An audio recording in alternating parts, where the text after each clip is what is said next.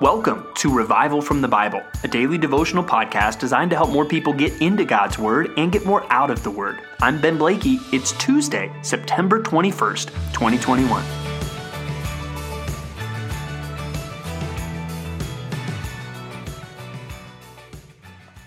Well, if I'm being honest with all of you, the hardest minutes of my day are generally the first few. The first few minutes I'm awake, for whatever reason, seem to be the most difficult times I face each day. I mean, part of it is physical, which I'm sure we can all relate to, just oftentimes your body wanting to sleep more, but knowing you need to get up. But also for me, that seems when mentally and even spiritually, I can feel at my worst. Because it's when I wake up, it seems that that's when just all the thoughts or discouragement or anxiety just rush into my head. And so you have all of that mixing with my body wanting to sleep more. And generally, I need some revival that a cup of coffee or something like that is just not going to give me. And that's why I love starting each day in the Word and in prayer. And it's amazing how as we remind ourselves of the truth of God, it helps us wake up. It helps us wake up from discouragement. It helps us wake up sometimes even physically from just the effects of the fall as we deal with fallen bodies. But God's Word is so important, and remembering His character is so crucial in getting our minds in the right place. And so I want to encourage you today to wake up. And even just from the first few moments of your day to get our thoughts off of our circumstances, our anxieties, our discouragement, or whatever comes at your mind first thing in the morning, and get our minds on God. And that's really what it seems like the psalmist is doing, what David is telling to himself today as we start Psalm 108. Psalm 108, and we're going to look at the first 6 verses. And it begins by saying, "My heart is steadfast, O God. I will sing and make melody with all my being. Awake, O harp and lyre, I will awaken the dawn. I will give thanks to you, O Lord, among the peoples. I will sing praises to you among the nations. For your steadfast love is great above the heavens. Your faithfulness reaches to the clouds." And so there we see just this praise and this idea of it being the morning and awakening the dawn. And, hey, let's get the instruments. Let's start the day with celebration and worship. And that's where, if I'm being honest, naturally, that's not where I am. If you were to wake me up this morning with loud voice saying, "My heart is steadfast," watch out, because something might get thrown at you, right? But honestly, this is what we all need to be saying to ourselves. And how can we get ourselves to this place where it's like, hey, the sun's coming up, praise God, let's go, it's a new day? Well, really, it comes by giving thanks to God, putting our thoughts on His praise, remembering His steadfast love, remembering His faithfulness. Those are good things to wake up to in the morning. When you wake up in the morning, are you putting your mind on the steadfast love of God? Are you putting your mind on the faithfulness of God and letting that be what gets your heart in the right place? And you might have some morning routine, and it might involve a cup of coffee or some exercise or whatever it may be. And those things are all well and good. But the most important thing is that our hearts are in the right place because we're trusting in the steadfast love of the Lord. We are remembering His faithfulness. And as we do that, our soul will be awakened. And that's when we will say, hey, I will awaken the dawn, because my soul is so full of remembering God and who He is and what He has done that I am filled with praise. And I hope that helps you to wake up today and to be encouraged today. Next, let's go on to Hebrews chapter 4.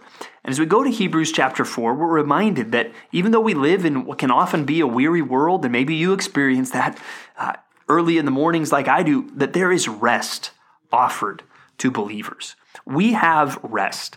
And so he's talking about, in Hebrews 4, the Israelites who did not enter my rest. And there it's talking about the promised land. The rest of, we're not in slavery, we're not wandering, we are home in the promised land. And it's clear he's using this as a metaphor for us, that there is a rest that is found in Christ. remember what Jesus says. Come to me, all you who are weary and heavy laden, and I will give you rest for your souls.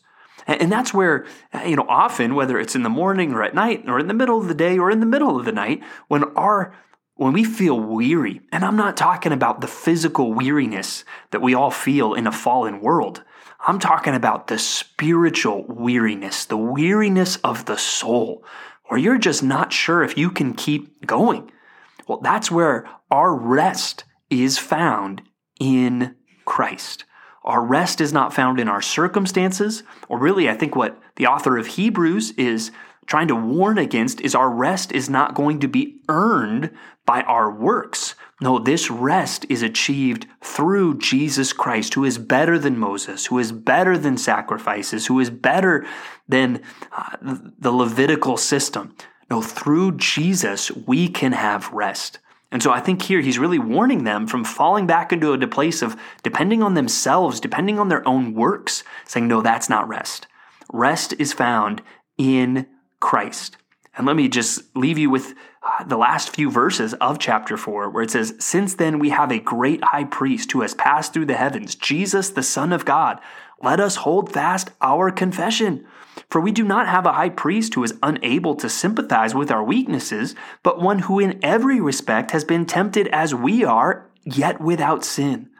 Let us then with confidence draw near to the throne of grace, that we may receive mercy and find grace to help in time of need. So when you come across situations in life where you do not feel at rest, you have a great high priest that you can go to. And he can sympathize with your weaknesses, and you can receive mercy and find grace and help in your time of need. So I hope these are some encouraging thoughts for us today.